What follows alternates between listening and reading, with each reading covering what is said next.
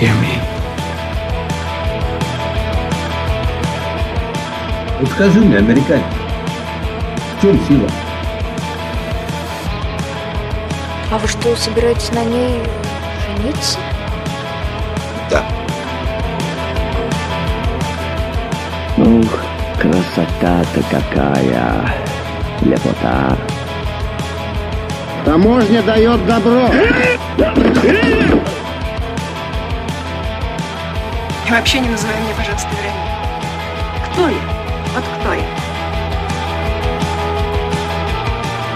Отныне русской земле единый быть. Don't torture me, I can't live without him.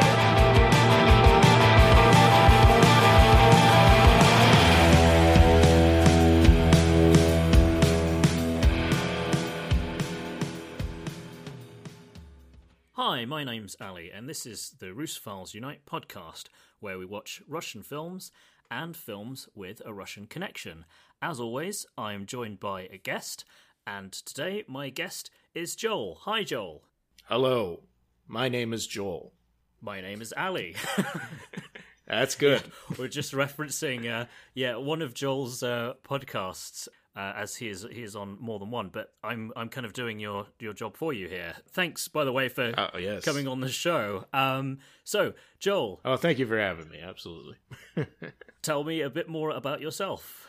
So I'm a California native who is obsessed with movies and I'm not a prolific podcaster. I do have two podcasts going on. I've got High and Low, which I do with Spencer, previous guest Spencer, and that's all about Japanese movies with a focus on Kurosawa's library. And then I also have another podcast called Please Don't Send Me into Outer Space, where me and my co-hosts Sarah and Aaron watch science fiction and fantasy movies. Yeah,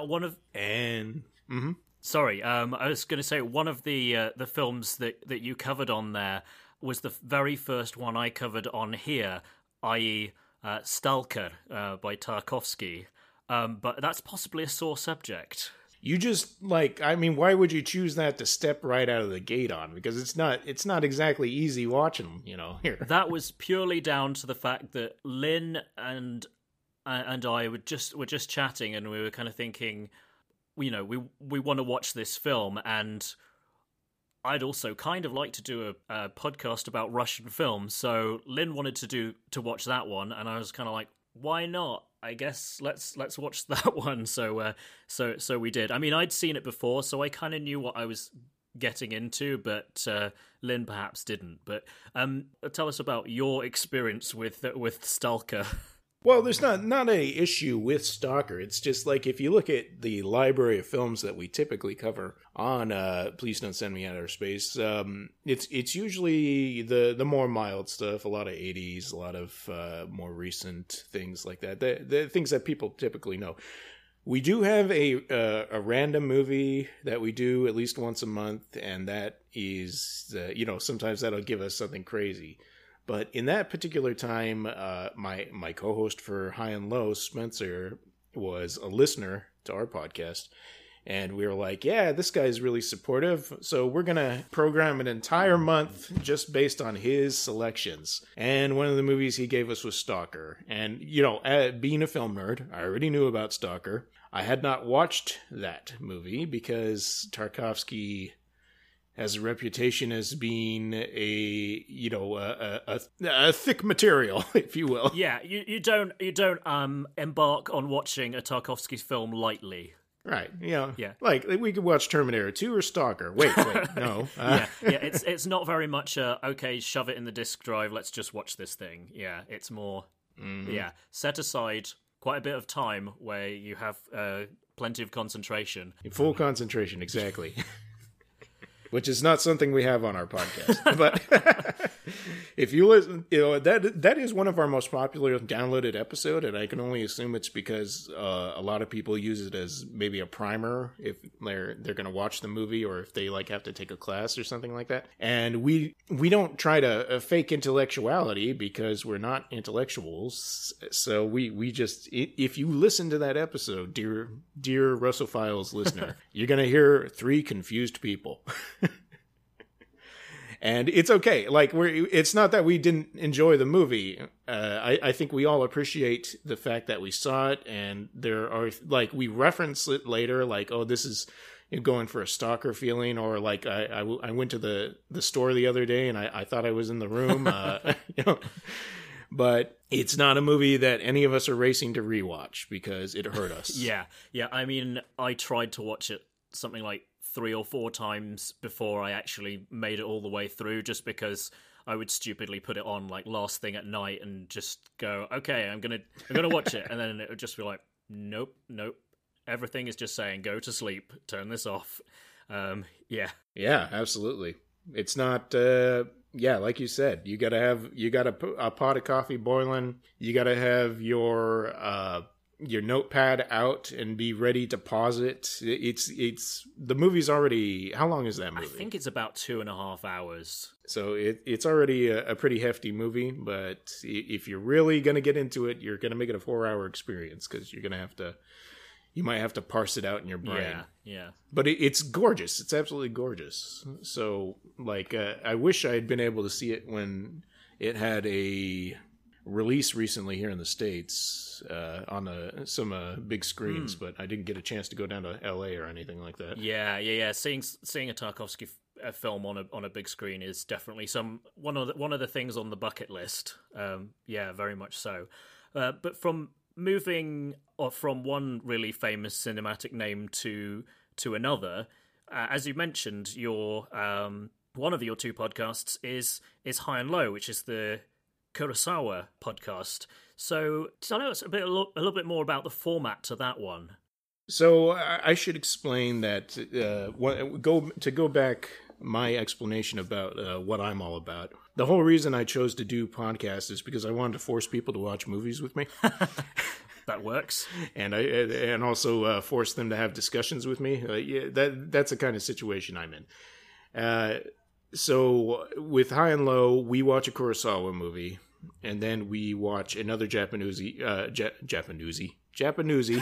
We watch another Japanese movie from that same year, and we do kind of a compare and contrast to see what the feeling around the country was. Sometimes it's a more popular title than the Kurosawa. Sometimes that's absolutely impossible. When we watch one of the big Kurosawa movies, we end up watching like a gangster film in exchange or whatever.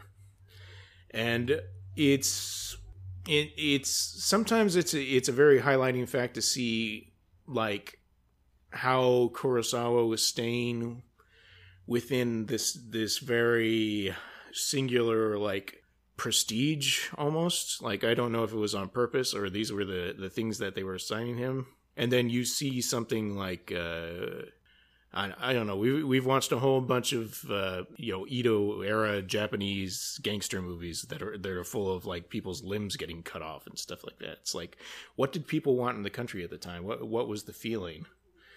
And we've really recently just kind of delved into some of the feelings of Kurosawa has some propaganda films, so we've delved into that kind of stuff. And our most recent episode was on his first post-war movie.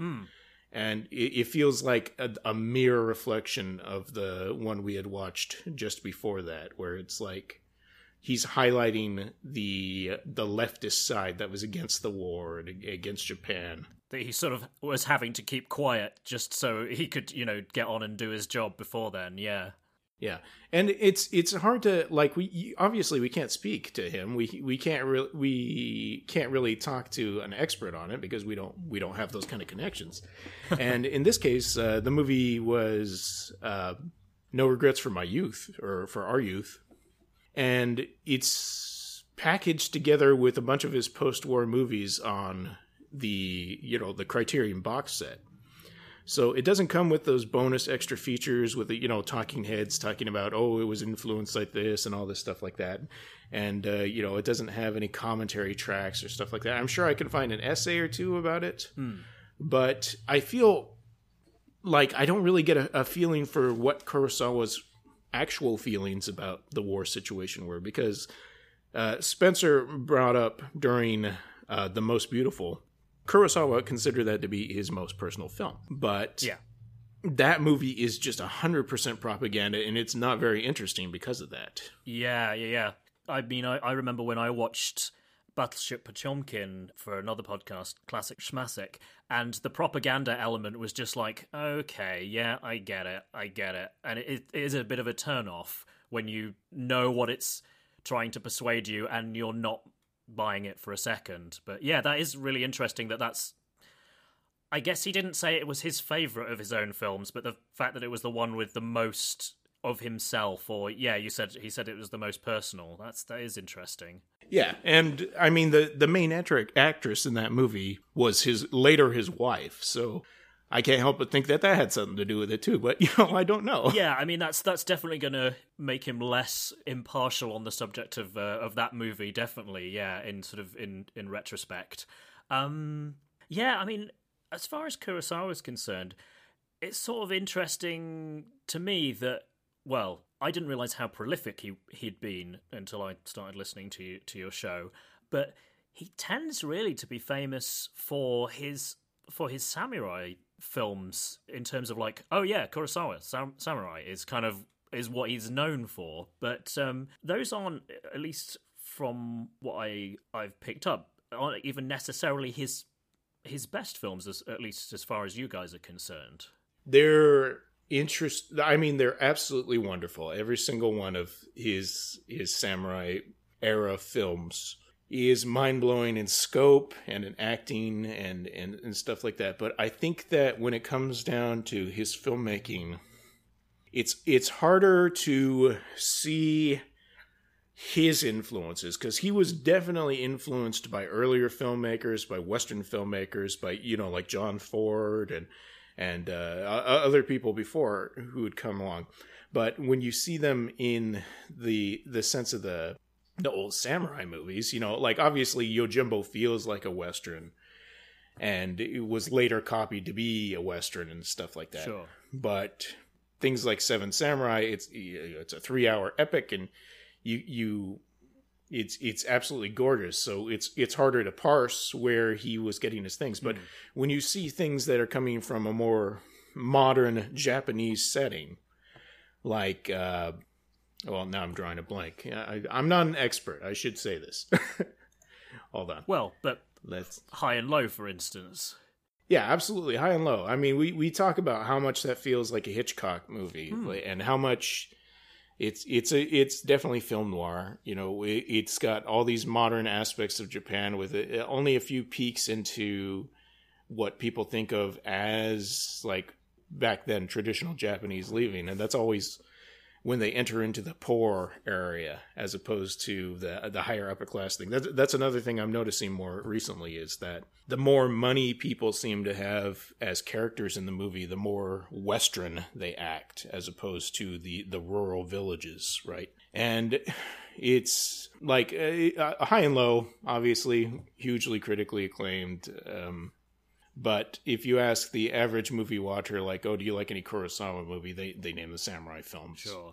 As far as the non-Kurosawa ones that you've watched, are there any sort of hidden gems or like favorite ones of those that you kind of discovered as a result of doing them on the podcast? Well, let me tell you about a little movie called Godzilla that Godzilla, the original Godzilla is actually really good. In case somebody has, for some reason, not watched it. I have never actually seen it, I'm afraid, which makes me feel sad that I've seen the 1998 one with Matthew Broderick. You can't. I mean, that's just an effect of the era. When are you going to see the other Godzilla? Yeah. They're not going to be showing that on like a wet lunchtime at school, or like at the end of term. When I'm still a teenager. No, it's going to be the 1998 one. Although I must say, that film is almost redeemed by the presence of Jean Reno, but maybe that's just because I like Jean Reno too much. I mean, Jean Reno can't save that movie. Come on. Yeah, okay. No. That's a movie where they were like, well, the Americans caused this, right? No. Let's blame the French. Yeah. And they'd been doing get Jean Reno in here. Yeah. But I mean, he's good in it. But then he's good in of course. Scene. But yeah. But anyway, we're kind of off on a tangent.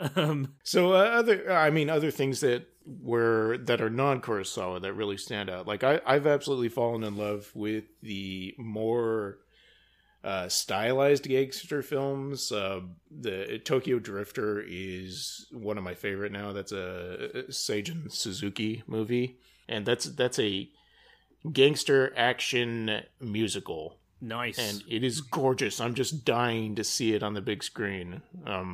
Recently I got don't tell anyone. Recently I got knowledge that I may be able to get some movies projected, and I was like, I think I need to buy a Blu-ray now. Oh, nice. Yeah. But that's just like so much fun, and Spencer hates it, but I personally fell in love with the style.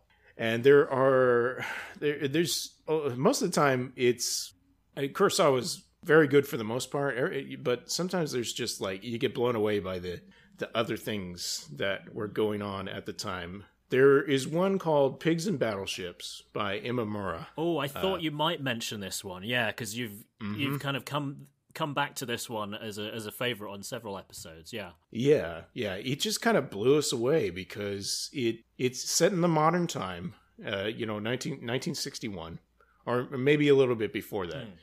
But it's another gangster-ish film, but it really focuses around one young guy who thinks he's going to move up in the world, and he's kind of an a-hole, and his girlfriend is attached to him, and it just deals with all these modern like taboo subjects. I feel like there's a scene where his girlfriend goes and she just goes and gets an abortion, and it's not graphic, it's not showing her getting an abortion, but she goes to a clinic and they're like, okay, we'll take care of it over here. It's just a thing. Yeah. And they don't make a big deal about it. It's like happening in this country, somebody would have been banging a Bible in her face, but there it was just like, no, I have to go get it done. I'll go get it done. Yeah, and certainly, I guess a 1960 film in Britain or the US, that just, it wouldn't, I can't imagine it would get made, or it would be, I don't know. Yeah, looking at the films coming out at the same time, like Breakfast at Tiffany's, West Side Story. And Breakfast at Tiffany's, they almost totally sweep under the carpet what she actually does for a living. Yeah, she's a cat watcher, right? Yeah, exactly. Yeah. Professional cat sitter. Yeah, very, very lucrative. Mm-hmm. Muy bueno. Yes. That's just reminding me of the Mickey Rooney thing, seeing as we were on the subject of Japanese stuff. Shudder. I'm sorry I brought that up. Yeah, no. Yes. Anyway, so, oh no, I've totally lost it now because I'm just thinking of racist Mickey Rooney. I mean, it's not his... So, if you're looking for Japanese movies, that's great to do. We've also watched a bunch of Ozu stuff, who is considered a master now, but he wasn't until maybe the last 30 years.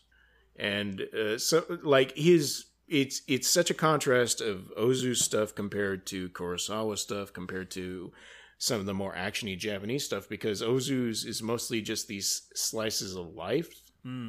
And our favorite one is this like comedy drama called Good Morning, which has fart jokes in it, and that's about all you need to know. You should watch it. Nice. All right, add it to the list. So kind of the reason why I've been talking with you so much about High and Low is because we're actually watching a Japan-related film. It focuses us on Japan. The film we're watching today is The Sun, and the director of that is Alexander Sokurov. It's from 2005, and it focuses on, I don't know very much about this going in, but the last days of World War II with the Japanese Emperor Hirohito So that is the connection with that. I don't. Have you seen any of this director's other films by any chance? No. Oh, that's interesting. I am actually about 30 minutes into the movie Russian Ark, and it is fantastic. Okay, yeah, because that was the one film that I thought, if you've heard of this guy, this is the film of his that you've heard of. I haven't seen it yet, but it's on my list to watch. But I thought, just to be a contrarian, I'll watch this one first and not the famous one. But yeah. Well, it fits into into Please Don't Send Me in Outer Space, because it's kind of a man out of time. And it's all done from this first-person view where you can hear the protagonist's thoughts. At least that's as far as I know it is. And it's just gorgeous. This is another movie I'd love to see projected. But it's also confusing because you don't really know what the thread is, if there's going to be a story, what's going on. So, like I said, I'm 30 minutes in. I gotta finish it up. Yeah, I mean, that one's kind of famous for... As I say, I haven't seen it, and it sounds a bit like a gimmick, but essentially it's one take. And they used like post-production to remove stuff from the frame digitally that wasn't supposed to be there. But I think they had like 3 goes at it, and it's like an hour and a half, and it doesn't cut away, and you kind of think, wow, just as a achievement to orchestrate that, Yeah. Just thinking, doing this podcast and, getting like 5 minutes in and then saying something stupid and going, oh no. You can cut around that, but just the whole point is we're not cutting, and if someone obviously they did take stuff out, but, if somebody makes a serious mistake, it's like, 40 minutes in, it's like, right, back to the start. Right. If a part of the set falls in or something like that. Oh, no. Right. Whoever's job it is to secure that, you are now fired. Or executed, whatever we can afford. Yeah. Yeah. Maybe in Stalin's Russia, but yeah. Anyway, yeah. So that's the film that we're watching today, and I'm glad to hear that that's shaping up to be a good one so far. The Russian Ark, that is. So we'll definitely get back to that one. All right, I think we should probably wrap things up for the time being then. So what we do at this point, I always make my guests speak a little bit of Russian. It's one word, and that word is поехали. Поехали. That's pretty good. Oh, I've done it again. I always sound so patronizing. But yeah, it's got that h sound in that's a bit tricky. But so what that is it's what Yuri Gagarin said as he was becoming the first man in space, as he was blasting off, because it means something more or less like off we go or we're off. So so yeah, so you could use it on... I would have assumed it was a curse word, but you cleared that up. Yeah, no, I'm not making you use Russian profanities against your without your knowledge. Don't worry. All right. So 3, 2, 1. Поехали.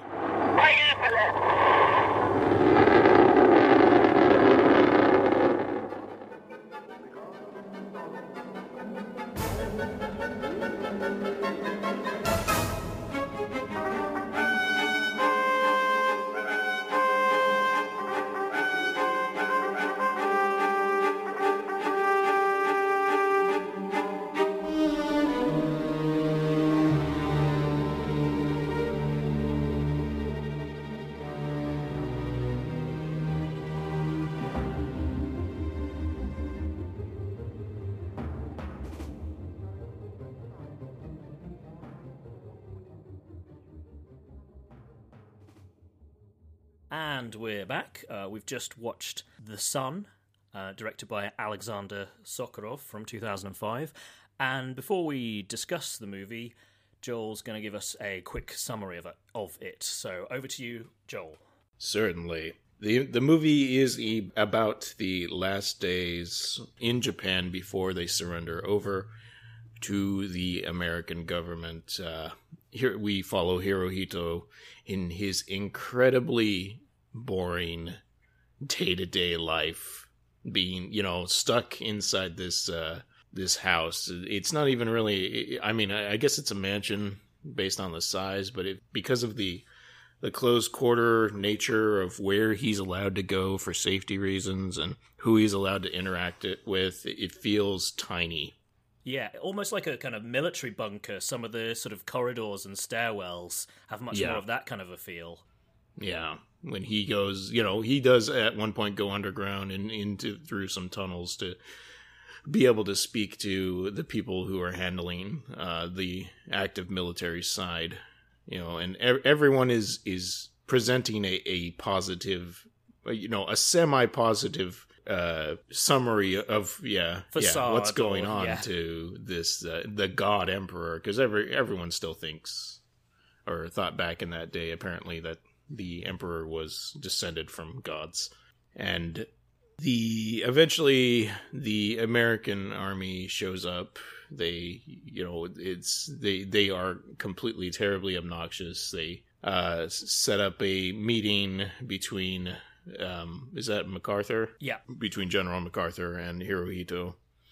And that's basically what it is. It just all leads up to when Hirohito actually surrenders to MacArthur, signing the paper and such. It's a very slow, chamber piece, if that's the term. Yeah, it's an odd movie. It's quite in some ways you feel like it'd be better suited to TV rather than I can't imagine going to the cinema and seeing this almost. Yeah, that is exactly what I was thinking. I once watched this 6-hour history of the Medicis, which I believe was an Antonioni TV movie production. And it reminded me a lot of this because it was a lot of people talking to each other about and this agreement was made between these people and very soft music. There wasn't much music going on in this movie, if any. I don't really remember. But it has a very I don't know what to say, low budget, I guess. Yeah, kind of. I mean, I don't know whether this was just my copy, and I watched it on a legit DVD, but it seemed really quite grainy. Yeah. And I guess it was made, well, I know it was made about 13 years ago, so it's not like technology back then was that bad. So I feel like, was that a stylistic choice, or I don't know. Yeah, I mean, they might have gone for that Dogma 95 natural light kind of thing. I mean, I could almost see that being the case with when Hirohito is just shuffling around his offices with the two manservants who are taking care of him. But it just has a very, that goes along, I think it's purposeful. I think it just goes along with the whole dour feeling, the boredom, the absolute boredom of Hirohito's life at this point, Yeah. So, it's fair to say it's not an interesting movie. I think we've kind of already established we both feel that way. But would you say it's a well put together film? It is in some respects. I'm not sure. I don't really know what the historical actual events of this situation was. Even though I co-host a Japanese movie podcast, I really haven't looked into history other than when it occurs with a movie we've watched. So I don't know what Hirohito's situation was. I don't know what the American side was, how all that stuff worked out. But it feels true to life. I can say that because in situations where you feel like something big is going to happen, in context of your own life, you can think of events that have happened and they may seem mundane, but if you in a context of the bigger picture, it might be a very important event or something like that. I could see that being the case, especially with in this case, somebody who's being so heavily protected that he's being like literally shielded from the news and everything like that. Yeah, like there's one little sequence where the Americans are driving him to this first meeting with MacArthur, and you just get to him looking out of the window of the car and seeing all this sort of devastation, and he doesn't say anything, but you can see it's visibly like shocked him. Or at least that's what I got out of that.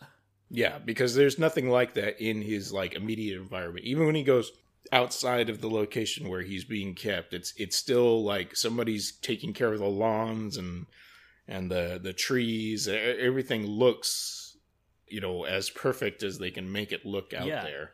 Well, and down to the fact that somebody literally dresses him like very early on.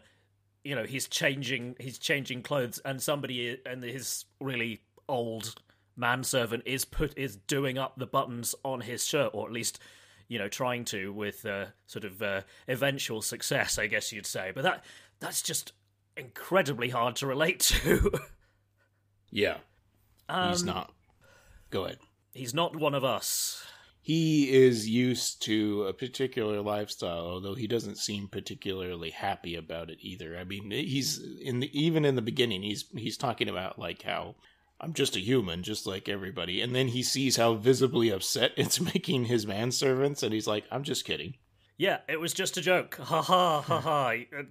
All those great, I'm not really divine material. It's a classic every time.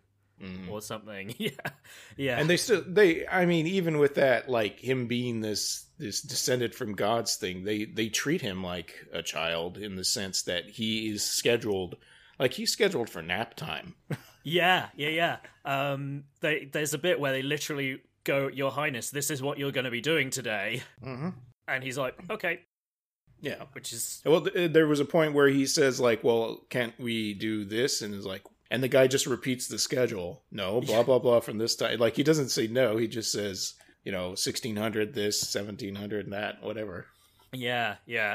And then I can't remember who it is, whether it's Hirohito or whether it's somebody else says, but yeah, of course, if the Americans show up, then the schedule's out the window. Right. Speaking of which, you mentioned earlier on that you thought the Americans were kind of obnoxious. Could you develop that a bit? I mean, I don't know. What do you think? You don't think they're too bad? Is that what you're saying? You want to hang out with these guys?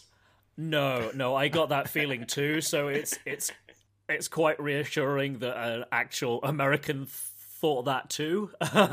We act like that. Americans are always like, very disrespectful. We're always trying to, pushing people around, taking pictures, and no, I don't. That's not the case.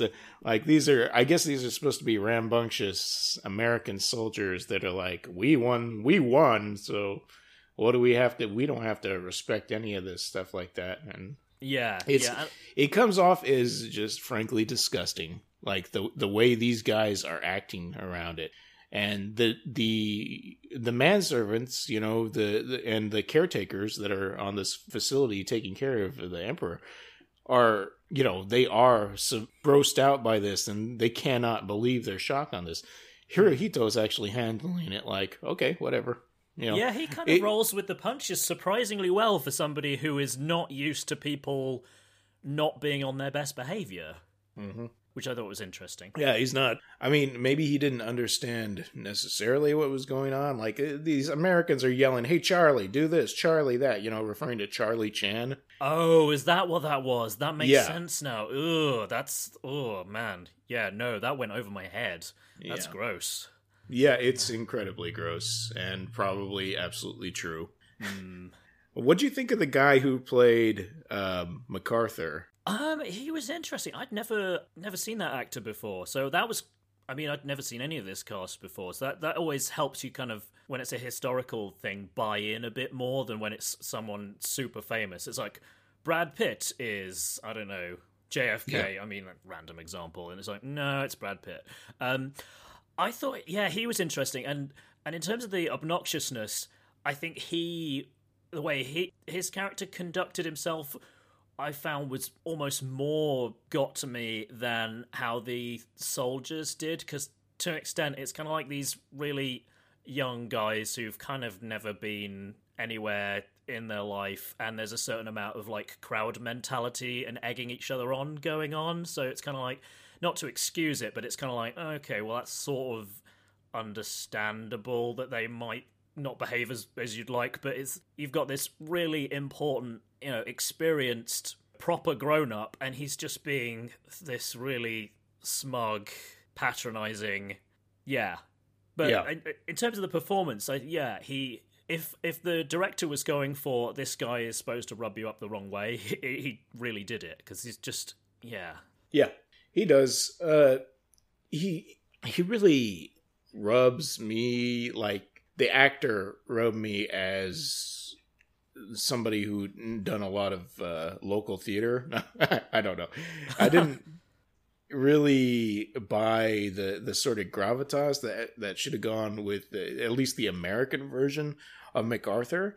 And I think that's, like, perfect. I think that is, for showing how kind of, like, human everyone was, and how awkward and upsetting things would have been at that point. Like, I think this is kind of perfect in that sense, because just look at I just looked up this actor Robert Dawson who played MacArthur. Yeah. And his movie credits are the Coco Chanel TV movie that was made that had Shirley MacLaine in it. This movie, obviously, The Son, and a movie called Class of Nukem High 2, Subhumanoid Meltdown. Yeah, I think I was scrolling through, because I hadn't seen him, so I'd looked at the IMDb thing too, and it is like, it's a weird bunch, so it's kind of clearly the director's going for, well, I'm going to get somebody who's not a big star. They probably tried out a couple of people. I mean, the guy's an actor. I'm not saying that, but sure. It is like, watching it as an American, knowing the way World War II, like the figureheads of those are held up in this crazy esteem. It was off-putting, and it was appropriate, in my opinion. Yeah, it wasn't having it as being this kind of grand figure of stature, or however you'd put it. Yeah. So, I mean, maybe that's something you get by having a non-American director. I mean, it's too simplistic to say that the movie takes a dim view of the American side because it's directed by a Russian, and of course, Russians famously get on well with Americans, but you wonder whether there's a certain element of that going on. I mean, certainly, I was surprised how sympathetic I felt towards the Emperor, actually, from the way it was portrayed. Like, there was this, speaking of MacArthur being a jerk, like, one of the big examples is they're talking about these plates, and he said, well, they came from this German baron, and apparently he used to meet with your best friend all the time, and the Emperor's like, huh? What do you mean? Yeah. And he's like, Hitler, and obviously not quite in that tone of voice, but it is kind of basically. Yeah, it's just like, you're a grown-up, that's not how top-level geopolitics works, necessarily. So, it just seems like a bit of a, well, you're not really in a position you can argue, so I'm just going to say anything to you. I mean, they must have figured they were having their own fireside chats, right? It's Hirohito, Mussolini, and Hitler all getting together. Yeah.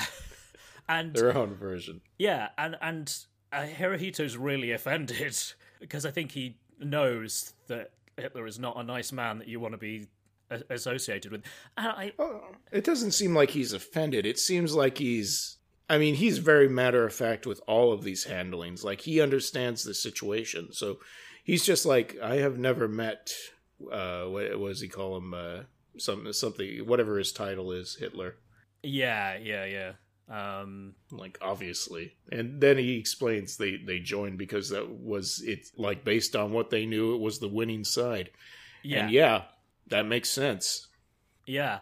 I mean, to be fair to MacArthur, I mean, the war in the Pacific was really nasty, and a whole load of Americans died in the process. So absolutely, and Pearl Harbor, the Japanese started it, so you kind of, you would understand why he wouldn't necessarily be super courteous towards the guy, but it is just kind of like, wow, that's not very mature. So if that's really the way it went, and I have no idea how historical it is, it's kind of like you'd kind of expect better from somebody at that level, but yeah, maybe I'm being super naive.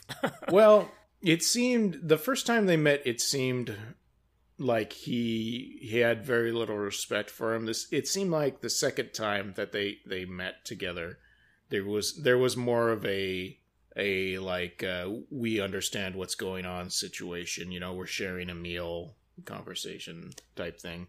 Like he was still being disrespectful in the sense that obviously he must have been angry about the whole thing. But I think at that point he just after their first meeting, he probably had realized this. Hirohito is not this like mastermind who was purposely going out to destroy America. He is responsible in the sense that he's the leader of the country, but he's not an America and a hating monster or something like that. Yeah, I mean, as I say, it portrays him very sympathetically, and or at least I thought so. I mean, in terms of the actor who plays Hirohito, Issei Ogata, yeah, what did you think of him? I thought he did fine. I just don't. Once again, I don't know much about the historical figure. Did Hirohito have this lip, spasm thing that he was doing the whole time? Yeah, I'm so glad you brought that up, because I was like, that was really weird. That really, that was one of the things I most noticed about his performance, actually, was this kind of weird, like, tick. It's almost like he's pursing his lips, and they kind of flap a bit before he speaks, like he's gonna say something and then he's not, and then he's gonna say it again, and it's super odd. Yeah. What was the thing that he was super into, his like personal hobby? Was it marine life? Yeah, marine biology. Like, we have this whole scene where he's in a lab and he takes out this crab, and he mentions that it has its shell means that some people call it like say it looks like a samurai head because it looks like this like mask that they used to wear, and then it goes on. Yeah, sorry. Oh, I was just gonna say. I mean, he's into marine life. He's kind of doing that mouth thing, which I kind of feel like fish do, right? If you're looking at goldfish in the chamber, they're just kind of moving their mouth. Like, I don't think it's necessarily what's going on. I'm sure Hirohito must have had this particular tick, and that's why they did that. And it comes off as so obvious because this is like they could have called this Hirohito instead of the sun, because it's like all about him, and it's intimate to him. We're close up on his face so many times while he's saying these things. Yeah, I almost read that as being like some kind of like manifestation of the stress just really, really getting to him. Yeah, that could be too. Because, I mean, how bad would that be to not only you're the leader of your country and you've just had your behind handed to you spectacularly in a war, but also they think you're divine. So it's kind of like, I don't know. It's just very weird to get your head around. And he's really just, this regular guy who'd far rather just be in his lab and looking at crabs and stuff. Yeah. Although in that scene brought up something I was totally unaware of, because he kind of has this musing going on where he's looking at this crab and he's saying, oh yes, you find these off in other parts of the world, but the kind that you find in Japan, they don't stray very far from the shore, and migration and immigration and emigration. And then that gets him thinking about this law that California passed in 1924, I think it was, banning any more Japanese people coming to the state, which I had no idea about. So in that regard, it was quite educational for me and quite shocking. Yeah, I didn't know about that specific law, but I had learned recently that the U.S. was involved in like the war that Japan was fighting in China, like Russia and And the U.S. apparently came to the aid in that case against Japan. So there's like old feelings that I had no idea. I didn't know the U.S. had touched Japan until World War II, and then a propaganda movie called Army by Kinoshita, I believe, went through a couple of generations of characters, and they were talking about the U.S. warships, attacking the army and stuff like that. And I was like, that doesn't make any sense. This is like the 1920s. Of course, it turns out it was just something that I had no idea about, which is par for the course with American history. That was one of the things watching this movie, was just thinking, I do not know anything really other than very broad brushstrokes about this part of World War II. It's kind of like, because for us in the UK, we did have lots of troops over in the Far East, and lots of people got captured when the Japanese invaded what's now Myanmar, and a lot of our POWs were treated really, really badly. And the explanation I've always heard for that was that the Japanese at that point didn't think it was honourable to surrender, so if you'd surrendered to them, they were kind of entitled to treat you as horribly as they felt like.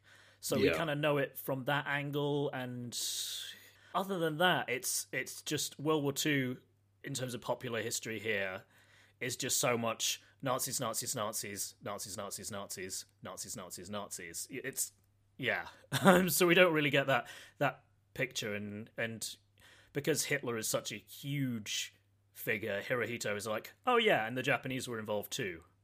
Yeah, Japan as a whole. Yeah.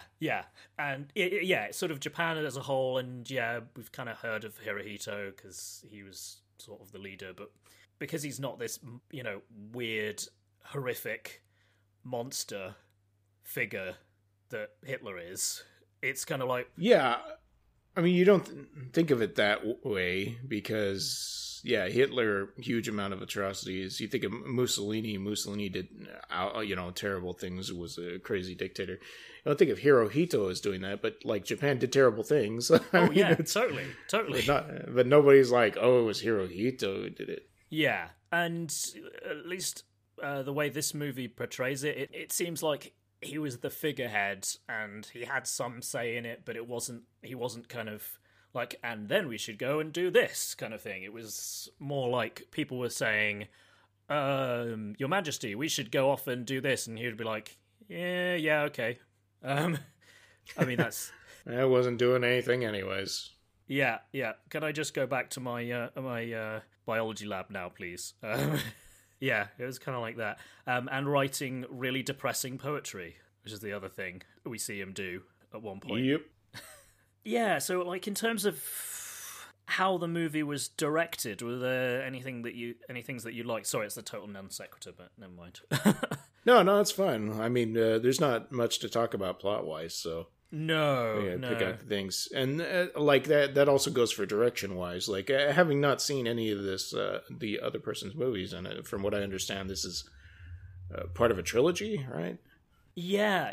There's one on Lenin, and then there's one on Hitler. So yeah, it was kind of interesting. This movie got me thinking slightly of Downfall in the sense that it's that very last period before it's the end for that. Right.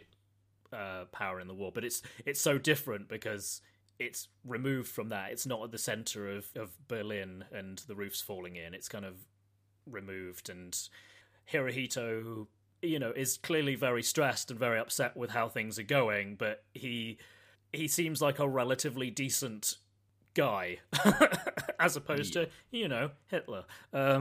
Yeah, I can't really say anything about the directing. It didn't stand out as either good or bad. I'm not sure. Like, I'm not even sure about I can comment on the cinematography. It was mostly held still, from room to room. Yeah. And that's not necessarily a bad thing, but it doesn't stand out either. Sure. Yeah. One thing I was going to say I noticed, but I watched the beginning of it the first time round with my wife until she got bored and opted out. And she pointed out that at least in the bit that I was watching with her, it's all on a slant. Like at the beginning, like just the angle of the camera, it's just slightly wonky, and it's like that in every single shot for, I guess, the early part of the movie until the Americans show up, and it's so consistent. And I thought this is definitely, they have decided that they are doing that. It's just not just someone was slightly sloppy that day, and right. I guess that's supposed to, I'm assuming that's meant to convey that all is not well. But I mean, sometimes it was so slanted that it almost looked like, you know, like it was a ship and it was tilting and people were going to be sliding to one side of the deck. Right. I just moved my hand across the screen as if this is on video, but but you know what I mean. It's yeah. So that was kind of the only thing that particularly stood out to me. And then there was one other thing, which was the weird fish bombing dream / well, he's just woken up, but he's taking his nap. And then he wakes up and he's sitting up in bed, and then you have this weird sort of fiery vision of a city being bombed from the air, it seems, and it's kind of hard to make out, but there's these big fires, but instead of like regular bombers, it's these kind of weird fish in the shape of bombers, if that makes any sense. And some of them are kind of swooping, and then some of them are falling like they're bombs coming out of a plane, and it's super weird. But that's the only kind of like standout thing besides, you know, in all of it, really. That's basically his life at that point. You know, all he thinks about is the bombings, the destroying of his country, and his precious marine life. Yeah. I don't think that anything, like you said, was done spur of the moment. I feel like this director probably had storyboarded out everything that he wanted, shot in a particular way, done in a particular way. It doesn't feel accidental. It feels kind of like a stage play in that, like, I can feel like there's blocking, like you start over here and then you go to this seat and you move to another seat. Like the scenes in the office with MacArthur and Hirohito, there's a lot of them like shifting position, offering things, moving, looking at stuff. It's not like somebody's just wandering around the room. It feels like there was tape on the ground and you're at this spot kind of thing. Yeah. In fact, there's one, speaking of offering things, there's one bit where MacArthur's offering Hirohito a cigar, and initially Hirohito turns it down and then says, actually, I would like it, and it won't light, and so you have MacArthur saying, just light it off mine, and they kind of lean in and their faces are really close to each other, and right. I don't know why I'm particularly bringing it up, but it was kind of like a... No, it's a weird moment. Yeah, just because normally you wouldn't have two military enemies up that close in a sort of diplomatic negotiation. So that's quite a weird... Yeah, as you say, it's an odd moment. It's like he wanted to stare his enemy directly in the eye or something like that, and so he took this opportunity. Yeah, you could totally read it like that. Yeah, I can see that. But it has this weird intimacy, because of that, and it's an uncomfortable part, and I feel like that must be done on purpose. Yeah, like because it's an uncomfortable situation. Sure. Yeah, definitely. Oh, you were saying something and then I interrupted you, which is my want. Sorry. No, I don't remember. Anyways. There were a few things which I was kind of like, is this meant to be funny, or is this just, I don't know, my weird way of interpreting things? But there's a bit where he's got all these statues on his desk of various different people. It's quite eclectic. But he has Napoleon on there, and he looks at Napoleon and is like, and then he hides it in a desk drawer, and it's kind of like, yeah, that's probably a pretty good idea. You don't want the Americans to see you with this Napoleon statue, because interpret you as having some kind of delusions of grandeur. Some sort of complex, maybe, yeah. Yeah, or, just desire to conquer everyone in a, hubristic, disastrous way. Yeah. Sure. So I thought that was kind of funny. And then the other thing that was very weird was the possibly poisoned chocolate. Yep. I mean, that's, isn't it? Famously, they sent chocolates to Winston Churchill that had bombs in them. So, I mean, it's not that crazy an idea. Sorry, who sent Winston Churchill bomb chocolate? I'm not sure which person did, but during World War II, apparently one of the things that one of the enemies tried to do was send chocolates that had explosives in them to Winston Churchill. I'm not sure how close they got or whatever, but and it could be hearsay. It could be completely fake, but that's one of the stories I've heard. Clearly, they had just not done their research properly, because if you're trying to get Churchill, it would need to be some kind of strong alcohol. That would be the way to do it. He looks like a man who might enjoy some chocolate. Come on. Yeah, okay, fair enough. Not all of that blubber could be from just the booze. Although you never know, he was pretty spectacular. Oh no, he had a very sharp mind. Yeah. All things good. Well, just anyway, but considering the yeah. I like the guy's reaction to that when Hirohito, is handing out the bars to everybody, which is funny because when they leave, everyone hands the bar back anyways, but he makes the one guy actually try it, and you can tell that the guy almost likes it, but he immediately has to go, oh, I much prefer rice candies. This is, It's really brilliantly acted, because you just see this like moment of pleasure, and it's like, ooh, chocolate, because he won't have tasted that for a while. Yeah, wouldn't have had anything like that, probably. No, and it's just like a split second, and then, as you say, he's kind of like, liking chocolate, especially American chocolate, it's not patriotic, so yes, rice sweets, much better. None of this American muck. Yes. So, it's kind of like, is that product placement? Because if it is, it's the frickin' weirdest product placement I have ever seen in a movie. So I don't think it is product placement, yeah, it's just that sometimes the way it's held up, it's slightly like that bit in whichever one of the Wayne's Worlds it is, that it's just very level and like face on with the camera, so you can definitely see what the brand is. It like, that's another insult, probably. Like, oh, send this boy man chocolate. He'll like that. Possibly, yeah. I don't know. Or maybe it's just kind of like, well, all their industries are going to be destroyed after the war, so hey, let's get them hooked on this stuff. You know what they're going to like? Chocolate, because everyone likes it, right? Right? No, not necessarily. But anyway, that was weird. Yeah, I mean, it's just one of the moments that stands out in all. Like I said, everything feels awkward, and I think on purpose. And that's just one of the many scenes where it's like, what is going on here? Like, who thought this was a good idea? Why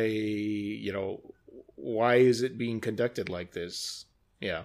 It is bizarre, but as you say, it's very deliberately so. So, you said you hadn't seen other films by this guy, but I thought you mentioned that you'd seen Russian Ark. Oh yeah, I totally forgot about that. I haven't seen the entirety of Russian Ark. I've seen about the first 45 minutes of it, and that's you want to talk about polar opposites. That movie is nothing but movement. It's nothing about flowing. There's obviously hundreds of extras in it because it's all taking place. I'm not sure where it's supposed to be, but it's all done from a first-person view, so the character is walking or being guided constantly through these different environments. And yeah, I'm like, these are both quote-unquote art movies in the sense that I don't think a general audience would be crazy about them. Yeah, it's not like Transformers 3 or, meant to pack out the the multiplexes. No, well, Transformers 3 is an art movie also. No, I'm just kidding. Yes, sorry, yes. Besmirching Michael Bay's reputation, I take it back. Yes, yeah. I think that was shot in the Winter Palace in St. Petersburg, which is literally where the Tsars used to live until the Russians decided that was not a thing they wanted to have anymore. I see. Yeah. Yes. So, and it's now basically a massive. That's when all those Russian Tsars got to retire, right? Yes, to the farm upstate. Yeah, that's nice. I can't believe I'm joking about a whole family being murdered in a horrible. Sorry, I bring that out in people. I know. Yes.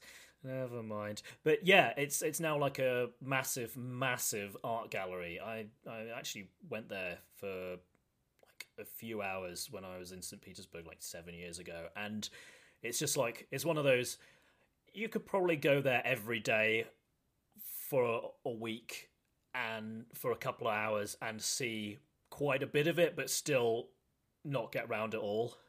Yeah. So, all right. So I kind of feel like we've covered this movie in a fair amount of depth. Is it a dumb question, given the content of our discussion, to ask you whether you'd recommend it to people? I mean, you're gonna have to tell me what you mean by dumb. Like, do you already think you know?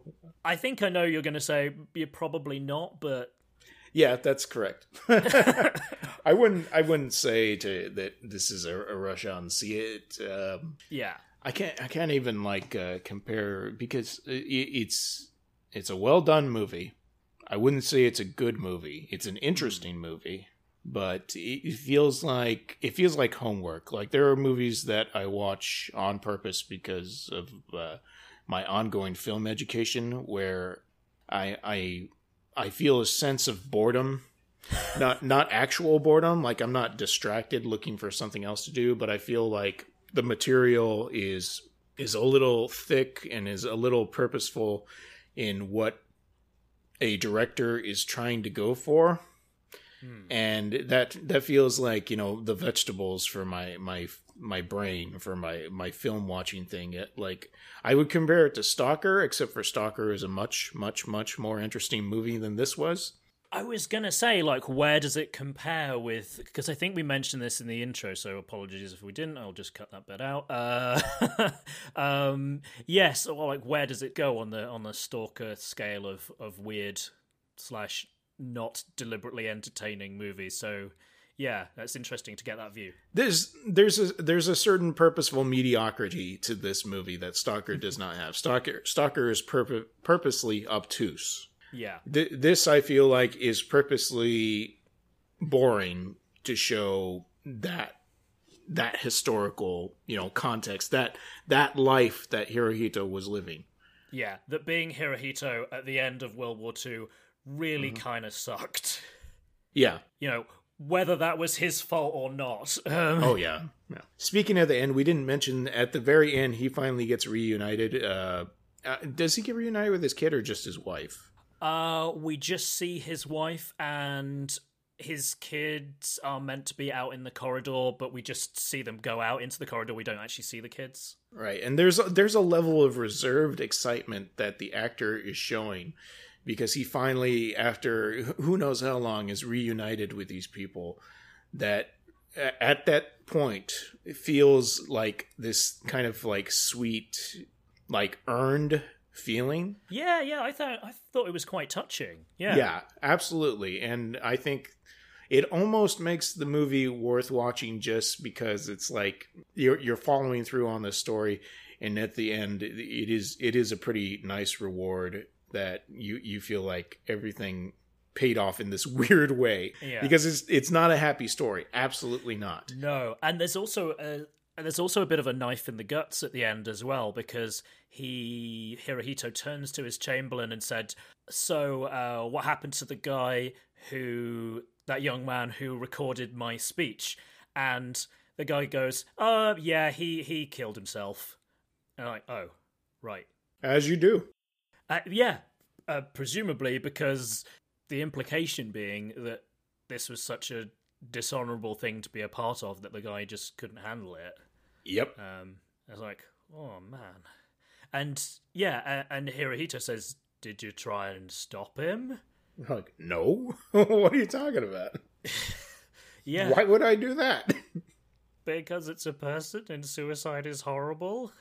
Oh. No one says that, but yeah, it's a really sad film, and whilst it's not an enjoyable film, and I, like you, I wouldn't necessarily recommend it unless somebody specifically asked me for, like you said, please recommend to me a film that feels like homework. Like, okay, I have a movie for you. But it did. It's going too far to say I feel like I understand the Japanese experience in World War II. It's like, no, that's ridiculous. But I feel like I have a little bit more insight into it than I did going in, and it made me want to investigate that a bit more, so that's got to be a good thing.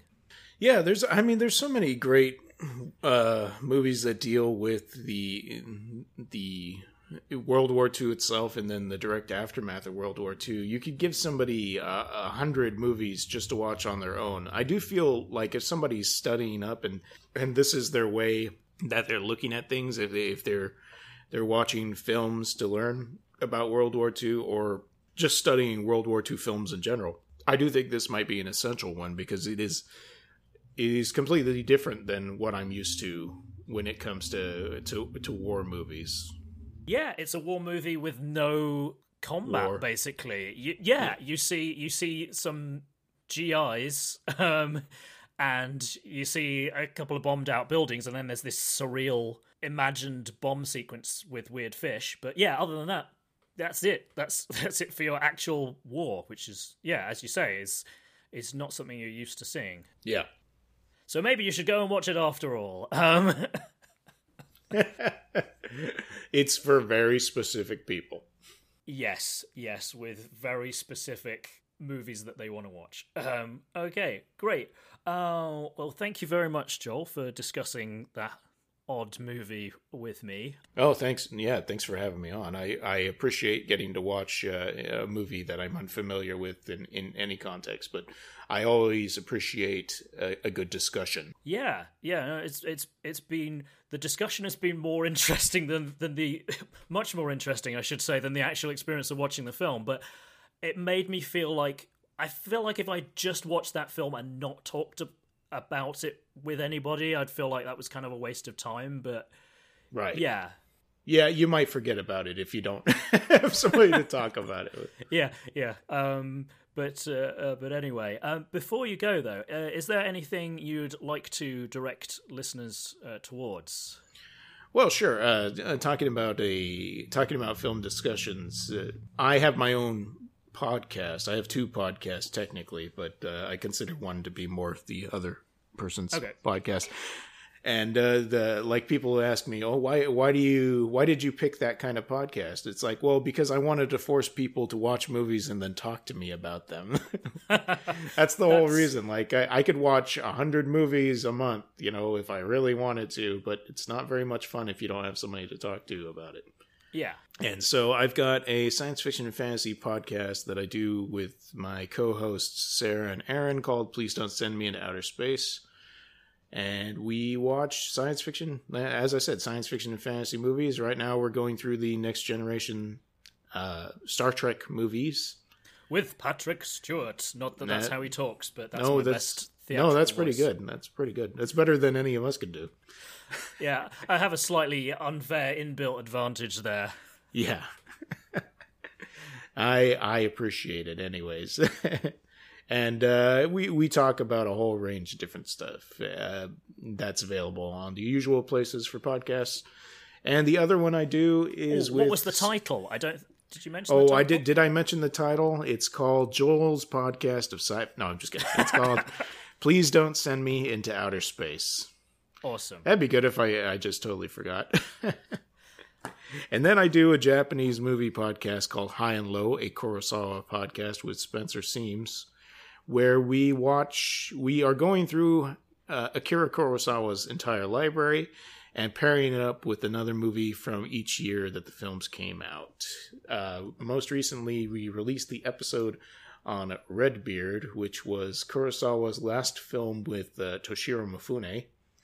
Took them 2 years to make, and I think I'm pretty sure, don't quote me, I'm pretty sure it's a masterpiece. It's not up there with his most famous samurai movies, because I think those have more of a wide appeal. Sure. But there are things done in Redbeard that I have not seen Kurosawa do. And that just that alone has blown me away. There's a whole bunch of episodes, High and Low is what that one's called. Yes. Yeah, that's always good when you've seen enough stuff by a director that you notice the patterns and therefore notice when the patterns are broken. Yeah. So that's cool. Yeah, we've had some real movie expert guests on there too recently, and they're just kind of blowing me away with information. So that's another good thing. Like, these people wouldn't give me the time of day if we didn't have this podcast. Oh, I'm sure that's not true. No, that's probably not. And Alistair, you were on an episode. Which one was it? I was. It was the Lower Depths one. Yeah. With the Russian connection being that it was an adaptation of a Maxim Gorky play. So going into the slums of, I guess, early 20th century or late 19th century Japan, and generally being quite miserable. But you do have Toshiro Mifune being very cool in it, so that's always worth a watch. So yes, check that out as well. And your co-host Spencer was on an earlier episode of this podcast, so shameless plug there. It was the episode on Tsar about Ivan the Terrible, so you can go and check that one out if you haven't already. You guys Russia nerded out. I heard that. Yes, it was very, very nerdy. So I'm guessing that's okay. If you're listening to this podcast, you must have at least a passing interest in Russia. So absolutely. All right. Well, thanks again, Joel. This has been really fun. Thank you. Okay, folks, that's all for today. Do svidaniya. Do svidaniya. Or perhaps sayonara in this case. Sayonara.